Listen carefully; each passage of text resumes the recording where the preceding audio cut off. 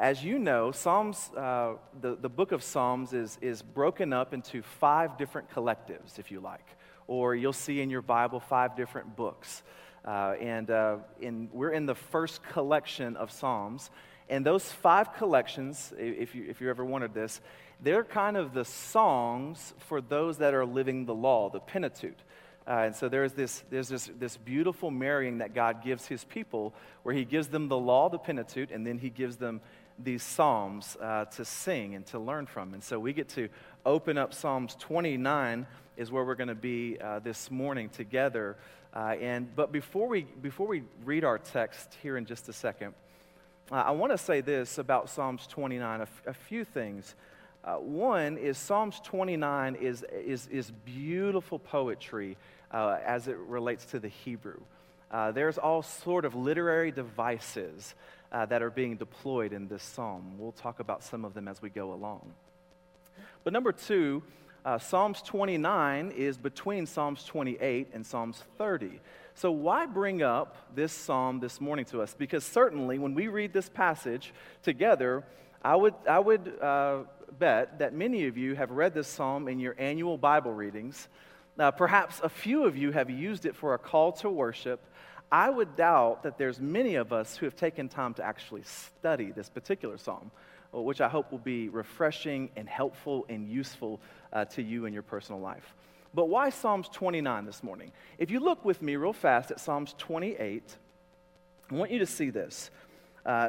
David writes this in Psalms 28, "To you, O Lord, I call, my rock, be not," catch it, "be not deaf to me." Psalms 28, verse 1, "Be not deaf to me, lest if you be silent to me, I become like those who go down to the pit." There's this motif of silence. David is in anguish right now. David is in a challenging season in Psalms 28, is what we can see. And then something happens when we flip over to Psalms 30. Look real fast with me at verse 3. He says, "O Lord, you have brought up my soul from Sheol. You restored me to life from among those who go down to the pit." So David went from, "Lord, can you hear me? I don't know if you're with me. I don't know if you're for me," to, "God, you got me. You're speaking to me. You're with me. You see me." Psalms 28 is the motif of silence, and Psalms 30 is God, something's happened in David's heart. What happened? That's where Psalms 29 comes in. And if you're like me in your own personal lives, perhaps God moves sometimes in your life, and maybe you're coming in this morning and you feel like you're on top of the spiritual mountaintop. If that's you, praise the Lord. I hope this will fill you up even more. But maybe some of you are coming in like me, and there's this spiritual amnesia. God has been faithful to me before. God has spoken and encouraged me before, but I'm just so quick to forget it. In fact, Brett, right now, I'm sitting here and I find myself a lot like David in Psalms 28 saying, "God, where are you? I can't hear you. Are you with me? Would you be merciful to me this morning and speak to me?"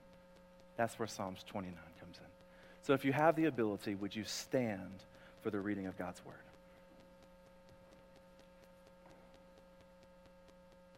Psalms 29, this is the word of God. "Ascribe to the Lord, O heavenly beings. Ascribe to the Lord glory and strength. Ascribe to the Lord the glory due his name. Worship the Lord in the splendor of holiness. The voice of the Lord is over the waters. The God of glory thunders. The Lord over many waters. The voice of the Lord is powerful. The voice of the Lord is full of majesty. The voice of the Lord breaks the cedars. The Lord breaks the cedars of Lebanon. He makes Lebanon to skip like a calf and Saron like a young wild ox. The voice of the Lord flashes forth flames of fire. The voice of the Lord shakes the wilderness. The Lord shakes the wilderness of Kadesh. The voice of the Lord makes the deer give birth and strips the forest bare. And in his holy temple all cry, glory. The Lord sits enthroned over the flood. The Lord sits enthroned as king forever. May the Lord give strength to his people. May the Lord bless his people with peace. The grass withers and the flower fades, but the word of our God will stand forever. By his grace and mercy this morning, may it be preached for you. Please be seated.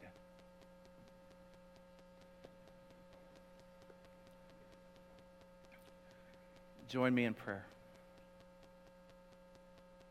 Our Father and our God, we come to you this morning as a people that need you. Father, just even talking with a few folks on my way in this morning, we need to see you, God. So, Father, I pray, as you have promised, that by the power of your Spirit, you will accompany your word. And your word would not return void this morning, Lord. That's what I'm claiming according to your promise in Isaiah 55:11. And Father, I pray this morning for those that are on their spiritual journey this morning who have been investigating the claims of Christ. Those here in this worship center, those that are joining us online, those at the sound of my voice, Lord, I pray, Father, that by the power of your Spirit, you would penetrate into their heart and you would do a supernatural work. You would take out the heart of stone. You would bring your heart, a heart of flesh. You would awaken them in the fear of the Lord, that they might find true security in Christ. And for my brothers and sisters this morning who are encouraged, I pray, Father, that this would yet again give them a fire in their heart for you. That they would see your glory and your power. They would marvel at it. They would take it in, and that they would be empowered to go and declare it to those that are around them. We are your people, Lord. We pray in the matchless name of Jesus Christ. Amen. Psalms 29 was said by one pastor that I was reading that this is perhaps the loveliest poem in the whole Bible. Now, as you know, that's a pretty big statement. And certainly, what you'll see in the Bible, or here in the Psalms, you'll see a lot of repetition, no doubt. And if you approach this psalm with just a logical, scientific mind, not that that's wrong, but if you approach this psalm like logic and just scientifically, you will miss David's point. I don't want you to miss it, so I'm going to go ahead and tip you off up front. Okay? You need that. But I love getting in the right mindset that we are mindful that David wrote this psalm. David is a warrior. David is a man after God's heart, as DT was up here saying. He is emboldened. He fears very little, especially in warfare and battle, because his God is with him. He knows his God. This psalm will show you how he knows his God. This psalm, though, when we approach it, we got to approach it kind of with a poetic mindset, okay? This is poetry. And so for the men in here, some of you are probably romantics, so you won't have a hard time. But if you're like me and you have a little bit of a harder time getting in your feelings, just remember that a warrior is the one who wrote it.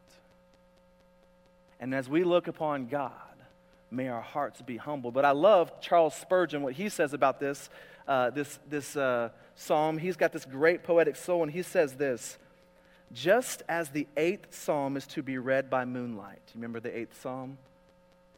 He looks up and he sees the stars in the sky, and he says, what is man that you are mindful of him?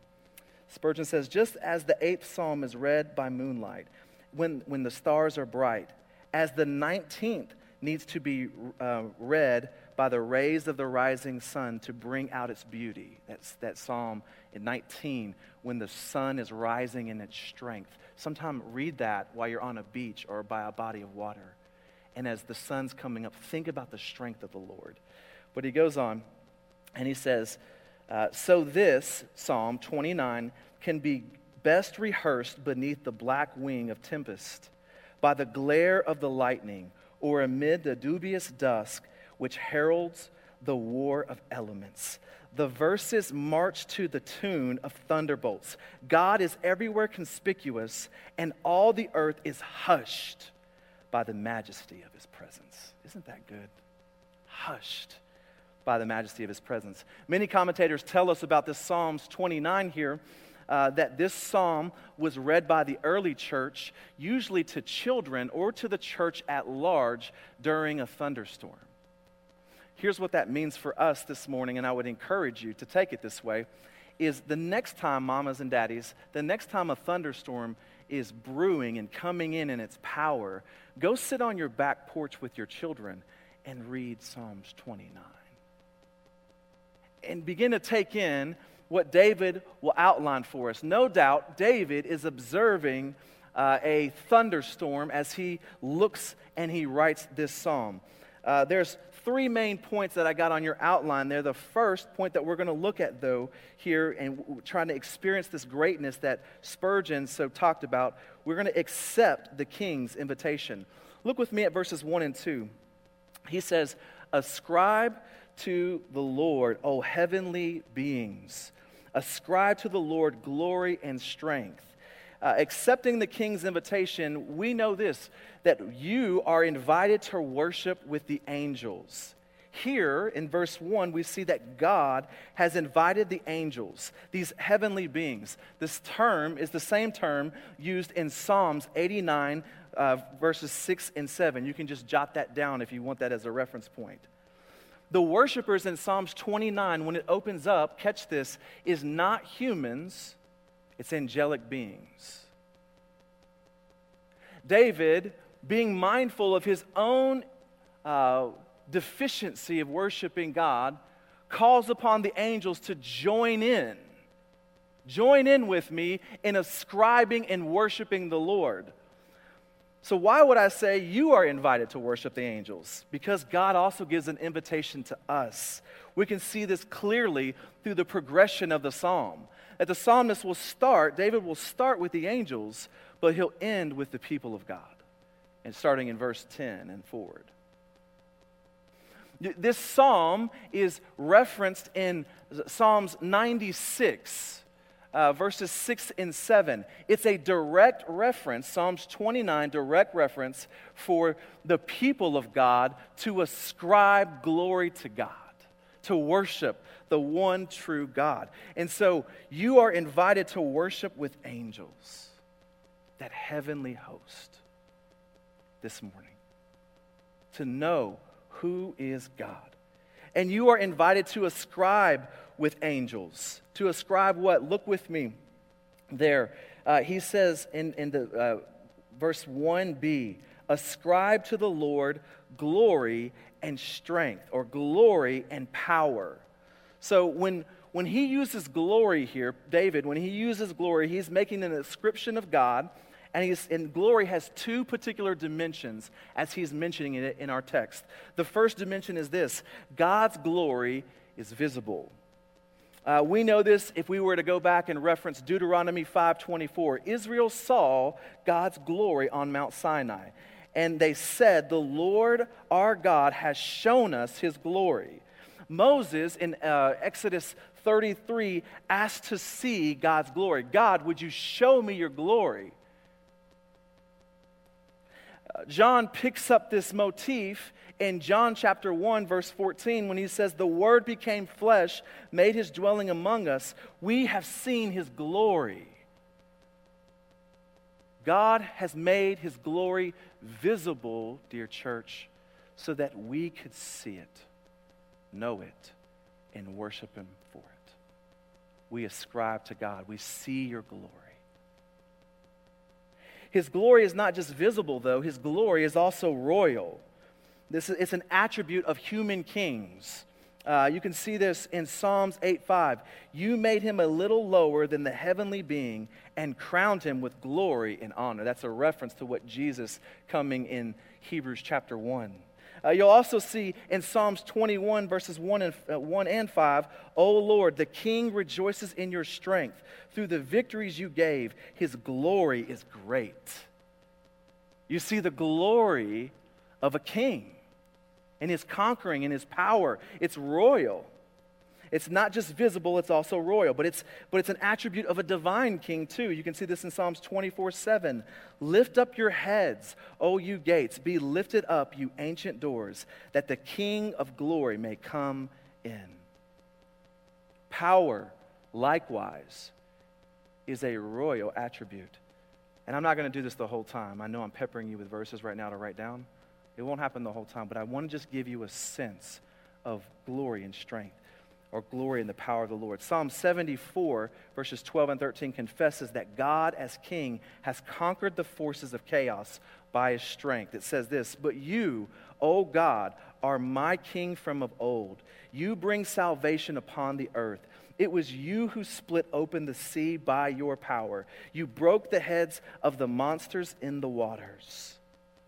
God conquered the chaos that was around the psalmist in Psalms 74, 12, and 13. The glory that is being ascribed here is a visible glory of royalty, of a king. Don't miss that, beloved. So that's what is being ascribed. But who is it being ascribed to? It's being ascribed to the Lord. Look with me back at verses 1 and 2 again. 4 times you're going to see this. Ascribe to the Lord. Ascribe to the Lord glory and strength. Ascribe to the Lord the glory due his name. Worship the Lord in the splendor of holiness. No doubt there, many of you are saying, duh, I get it. He just mentioned the Lord 4 different times in repetition. Don't miss this. That is on purpose. This psalm, which is 11 different verses, has the Lord mentioned 18 different times in it. Why would David do that? Well, here's one reason why David would do that and why he doesn't want us to miss it. David would do that because during their day, they were struggling with the god of their age, small g, false god of their age, Baal. Baal was the god of fertility and the god of rain. And Israel was going back and forth based upon the narrative of their culture and the opinion of their day, and they were sliding back and forth between worshiping Yahweh, the one true God, and worshiping the false god Baal. I'm looking at you in here, and I'd be willing to bet no one's worshiping Baal today. I understand. What does that mean for us, though? What are the gods of our day? What is the temptation here? The point that David is making is worship Yahweh alone. When you see the storm coming in and you see its might coming in, do not give credit to Baal. It's Yahweh who did that. Recently in California, many of you probably saw this. There's this beautiful winding road on Highway 1 there. And blown out of the middle of the road because of a mighty storm that took place a couple of days ago is this major gap. The road has just been ripped up and thrown out. Many would say Mother Nature. The Christian would look at it and say, I see the hand of an almighty God. Let me press this a little further for us because I think it's important. One of the great misconceptions, worldviews of our day that gets woven into things is pantheism. Pantheism is to see everything in creation as being godlike, okay? You can find a pantheistic worldview if you were, let's just do a couple of shows real fast. Let's just do it real fast. Some of you aren't going to be happy with me, but let's go there. Pocahontas, right? The song about the wind, right? The spirit of the wind. There is a pantheistic perspective there. Parents, we want to help our children see the difference in the one true God and what's being displayed. Moana is another one where you can see a pantheistic type approach. Frozen 2. So if you thought, oh no, you went there. I understand. What I don't want to make light of here We say that in jest. But we don't make light of this. There is one true God. The angels are ascribing him glory alone. It's not, as one of the House of Representatives prayed, our collective faith. No, Christian, you have an exclusive faith. And it's to the Lord alone, Yahweh, Jesus Christ, the one true God. We ascribe glory to him if you are a believer in Christ. If that sounds arrogant to you, here's the thing. If he truly is God, it would be wrong and rebellious and cosmic treason if I said there may be other ways. If he's declared, I've done it, it's the only way. Now I'm preaching, and I wasn't even meant to be preaching in this section. All right. Here's what I'm trying to say. We ascribe to the Lord alone. And when do we ascribe? We ascribe when he appears. Look with me. He says this in the second part of verse 2. Worship the Lord in splendor of holiness. Or as it may say in some of yours, in holy attire. That means this. When the glory of God, the visible royal glory, becomes visible in creation, that's when the angels are to ascribe glory to God. So God is going to be merciful, and he's going to condescend, and he's going to allow creation to be mindful that there is a creator. Psalms 19, verses 1 and 2 says, the heavens declare the glory of God, the sky proclaims his handiwork. And the knowledge of God goes out day to day. It's continuous. Creation is crying out, there is a God. And we can look upon creation as the people of God in the Lord Jesus Christ and behold his glory and behold his strength.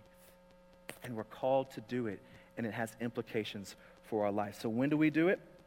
We ascribe glory and honor to the Lord when he appears. And here's the thing in our text, when he appears in the storm. And that takes us to our second point. The first point is accept the king's invitation. The second point there on your outline is respond to the king's motivation. This is verses 3 through 9. Respond to the king's motivation. What do we mean by this? We mean first to experience the king's glory.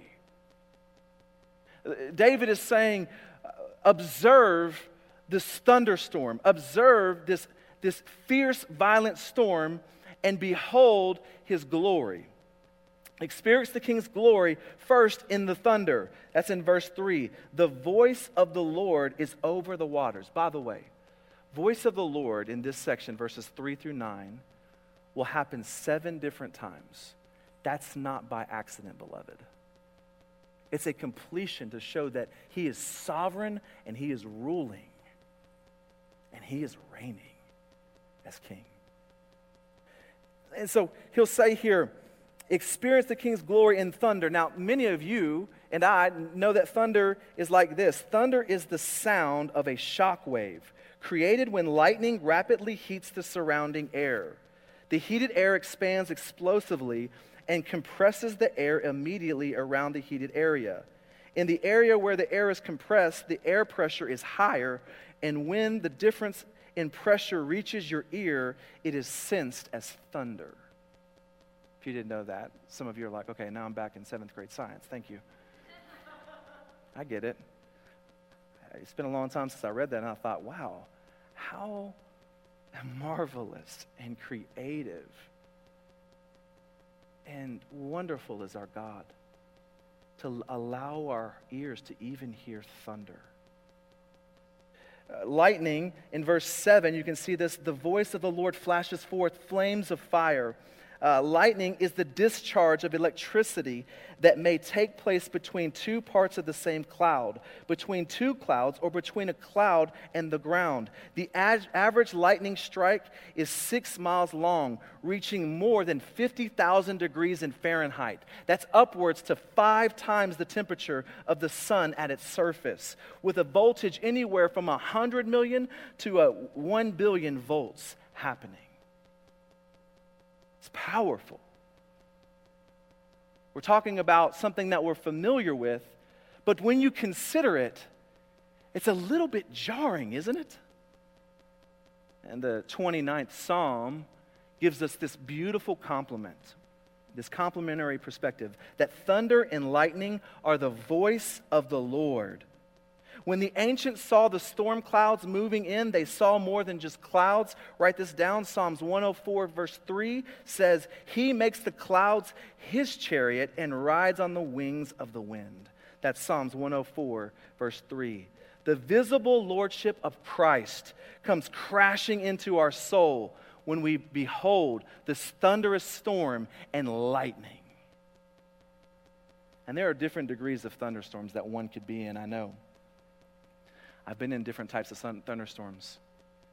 In 1505, there must have been a really bad thunderstorm. Martin Luther had just finished his MA and was going home to celebrate with his folks, have a celebration party before he went into law school. And on his way home, Luther found himself in a violent thunderstorm.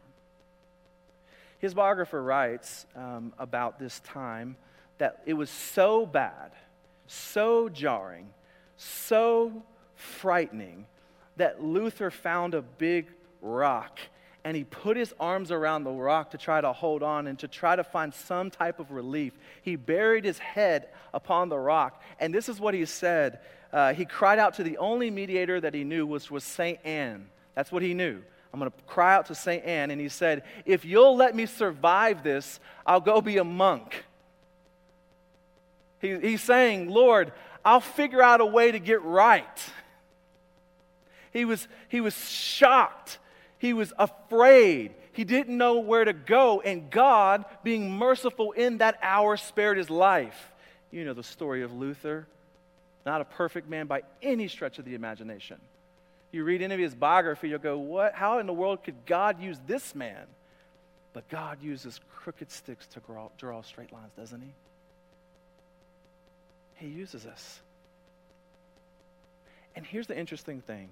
He goes and he tries to get his life right, and he realizes that he must put his life upon the one true rock, being Jesus Christ. But he found himself in creation, God manifesting his visible glory and his royalty. I am Lord, and I am bigger than you. Seeing the thunder of God and some of the catastrophic storms forces us as human beings to reckon, I don't really have as much control as I thought I did.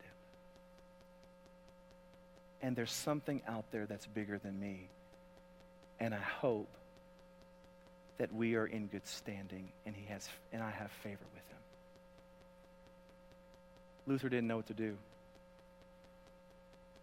Do you know what to do? Do you know what to do when the storms come in life? Do you know where to go when it hits the fan?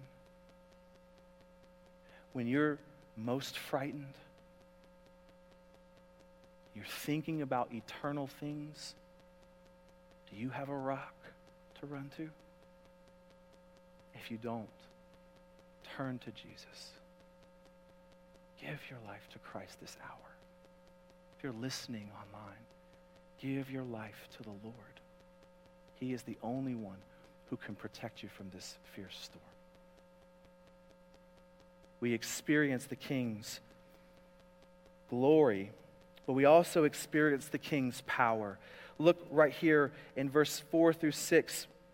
It says, the voice of the Lord is powerful. The voice of the Lord is full of majesty. The voice of the Lord breaks the cedars. The Lord breaks the cedars of Lebanon. He makes Lebanon to skip like a calf and Saron like a young wild ox. We're tracking the path of this storm now. It's moving from west to east. And it starts, no doubt, in the Mediterranean. We see the many waters there in verse 3. And it moves from the Mediterranean right there on the many waters. And it moves over to Lebanon. And he makes note. He says that the cedars are broken apart by this mighty storm that represents the strength of God. And he goes on to say this. He says, it's not just any cedars, it's Lebanon cedars. These trees that were up to 130 feet in height. These massive fixtures in their culture of that day. They had a lifespan of upwards to 1,000 years. Nothing could uproot them. He looks at this storm and he says, it's as if God is ripping them up and throwing them aside. It's jarring. It's shocking, the imagery that David gives us here. The path of the storm is no doubt fierce. It's so fierce. Look at the imagery he uses in verse 6. He makes Lebanon a mountain, and Siron, by the way, Siron, if you go back to Deuteronomy 3:9, it's an ancient name for Mount Hermon. He makes these mountains skip like a calf or act like a young wild ox. They're waving at the fear of this storm as it comes barreling through. You get it? It's visible. It's powerful. You can't ignore it. You can't be distracted from it. It awakens your senses. And it comes by the voice of the Lord. We experience the King's power in creation. But we don't just experience it in creation. We experience it over the chaos. Look with me at verse 3 again. The voice of the Lord is over the waters. The God of glory thunders. The Lord over many waters. Or that many there in the Hebrew could be interpreted mighty waters. Now, waters, no doubt, that word there, that phrase there, is can be tied to a big body of water. Like we said, the Mediterranean is where it seems like the storm started, and then it moved onward from there. But nevertheless, if you go to Psalms 93, 3 and 4, this is a reference point. Psalms 93, 3 and 4, you'll see this. The floods have lifted up, O Lord. The floods have lifted up their voice. The floods lift up their roaring, mightier than the thunders of many waters, mightier than the waves of the sea. The Lord on high is mighty. Psalms 93, 3 and 4 gives us this reference point. That God is not just the God of the waters, God is the God of the chaos that the waters represent. You see this in Genesis chapter 1, don't you? In verse 2, the Spirit of God is hovering over the waters. And there, as the Spirit of God is hovering over the waters, God says he splits the waters and the expanses, and he makes the heavens and the earth and the waters. And he says to the mountains, here, and he says to the waters, I want you over here. He brings order. Here's the point for me and for you. Chaos comes. We don't have a good interpretation. We're in the middle of a trial, and we're wondering, like David in Psalms 28, God, where are you? As David observed in this Psalms 29, you're right there in the middle of the storm. You're over the chaos. You're working all things together for the good of those who love you. I was a young Christian, had been a Christian for maybe 2 months. And some of my friends said, hey, there's this conference this weekend. It's over at this church in Murray, Kentucky. And I said, okay, I don't know where Murray's at. I've never been there before, but let's do it. And we drove over to this little conference, and we got lost on the back roads, but it was okay because we had plenty of Coke and chips and music, and so we were having a good time. And we got to the conference a little late, and that was fine. And we tried to sneak in the back, right? And so as we're coming in the back, and I'll never forget this moment. The preacher standing up front, he said, God told the mountains, here. He told the waters, come no further. And then he says to you, and he kind of points at me, he says, then he says to you, come, and we say no. And I said, oh, I don't know what I just got myself into. Thought we were having a good time. I kind of slid down in my seat. That man's name was Paul Washer. Many of you know Paul Washer, who was preaching at that particular conference. Humbling time. Isn't it humbling that the God of all creation,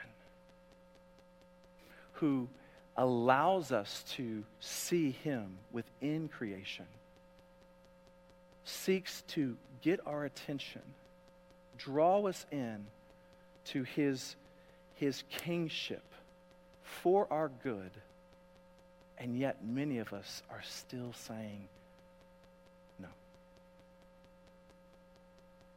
When that thunderstorm hits in the spring, I want you to be reminded of this Psalm 29. Be reminded of the power of God. And then ask yourself this question. Who is more prepared to lead your life? You or God? It's a good question that we respond to the Lord. We respond to the King and his motivation by experiencing his glory, by experiencing the King's power. And finally, that leads us to affirm the King's bounty. This can be found in verse 10 and 11. The Lord sits enthroned over the flood. The Lord sits enthroned as King forever. And this is a beautiful picture that David gives us in this psalm here, because he's just outlined for us this idea of chaos. And we see this storm. And by the way, just one more thing in verse 9. Let me say this because I think it's important. In verse 9, you'll see that he strips the forest bare. This is tornado-like atmosphere, okay? He's ripping up trees, and I've kind of alluded to that already. But for him to be able to strip the trees bare, this storm had to come through at the beginning of the rain season, because there were still leaves and such left on the tree. By the end of the rain season, it wasn't left, according just geographically and as we would do study of their culture. So this is coming at the beginning of the rain season, which was a thing that Israel would celebrate. If God brought rain, that means he sees us, his favor is upon us, and he's going to provide for us. It's an important piece to the passage. In just a second, it'll make sense. But back now to verse 10. It says, the Lord sits enthroned over the flood. Don't miss this. He is king. The Lord sits enthroned. This idea of the flood there, that word in the Hebrew is used only in one other place in the Bible. And you guess where it's at? The story of Noah. In Genesis, right, chapter 6 through chapter 9, that verse, the flood. And so he's saying, picture God's judgment raining down upon the earth in justice.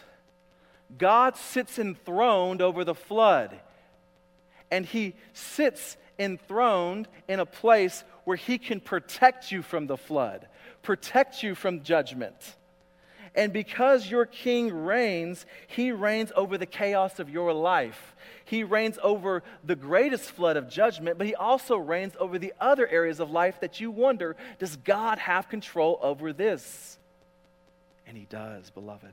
We see that in 10a there, that the Lord sits enthroned over the flood. But he doesn't just sit enthroned over the flood, he sits enthroned, as it says there, the Lord sits enthroned as king forever. This idea of him sitting enthroned, by the way, is the same imagery that you get when you go into the holies of holies and you have the cherubim there and the mercy seat. The Lord is ruling and reigning over all creation. And when you look out on creation, you see his manifestation of his strength made visible in creation order, and his power and his lordship declared out over you, even in creation order. This is why someone who has never heard of Jesus Christ, who observes creation according to Romans 1, is guilty.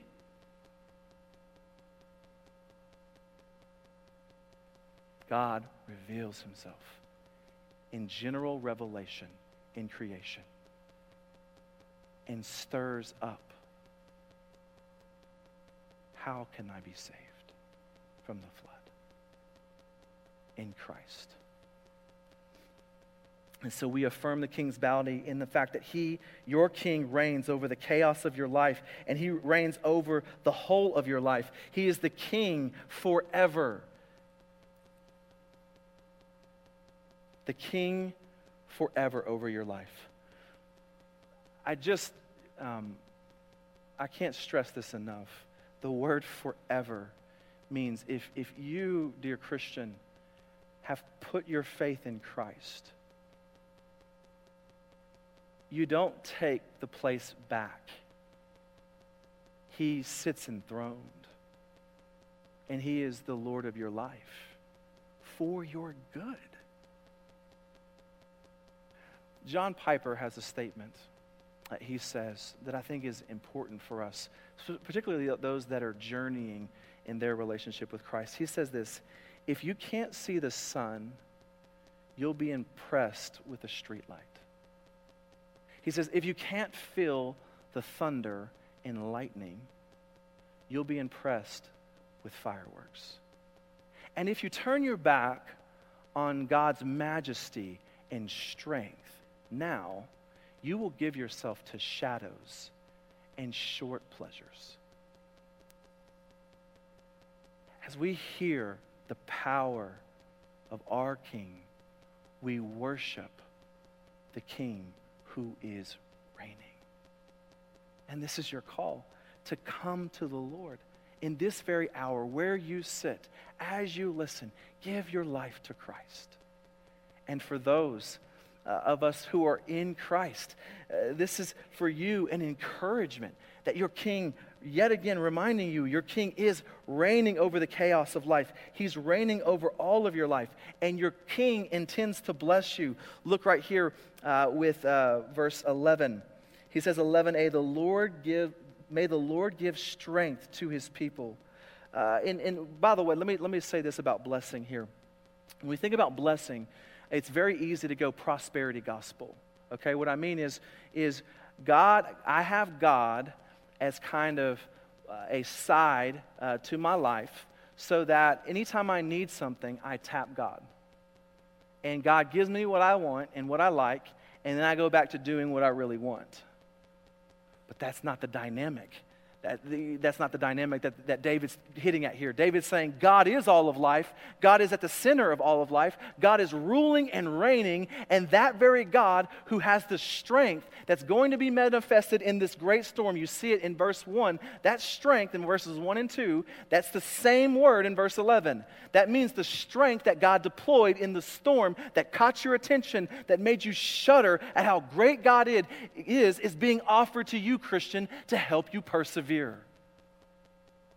It's the same strength. He's saying, ask me for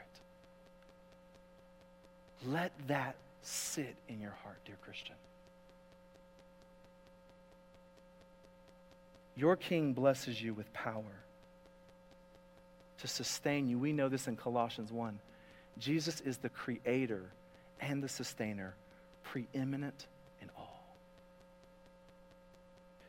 Your King blesses you with power, but he also blesses you with peace. Look at verse B there.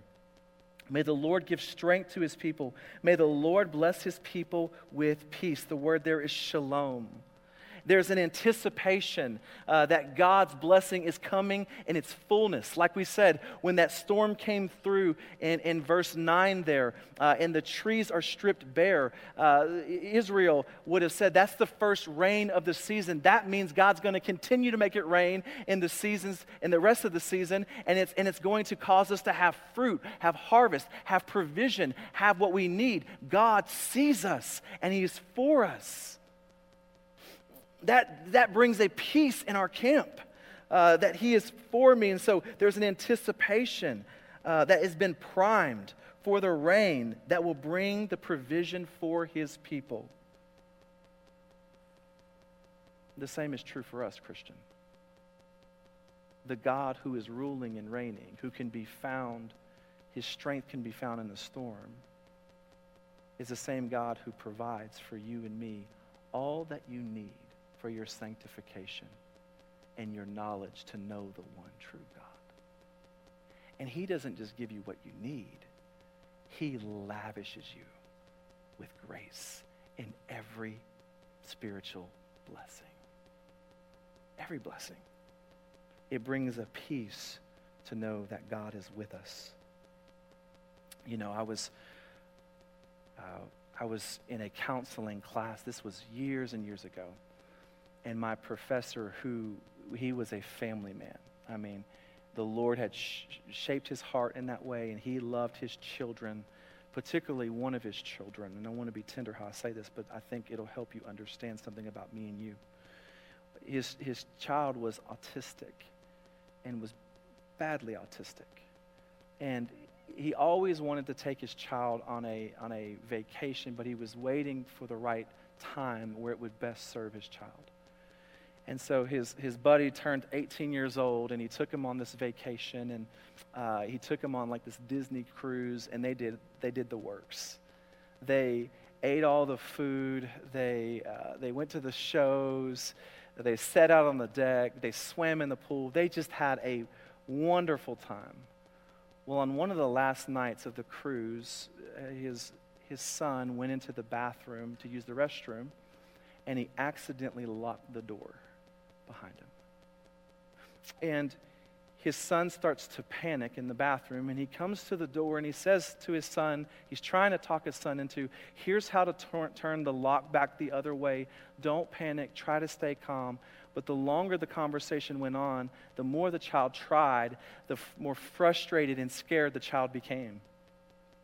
And the child became so frustrated and scared that he started to bang on the door, and he said, "Dad, you don't care about me. Daddy, you don't love me. Daddy, you don't want to let me out." And this professor was he was telling us about this, and you could almost see the tears welling up his eyes even years later after he was telling the story. And he said, I was so frustrated with him in that moment because I thought, how could you possibly conclude I don't care about you? I don't love you. I've been on this cruise with you. I've taken you to do all these wonderful things. And he was just going through the things in his mind, and then God kind of stopped him in the middle of it.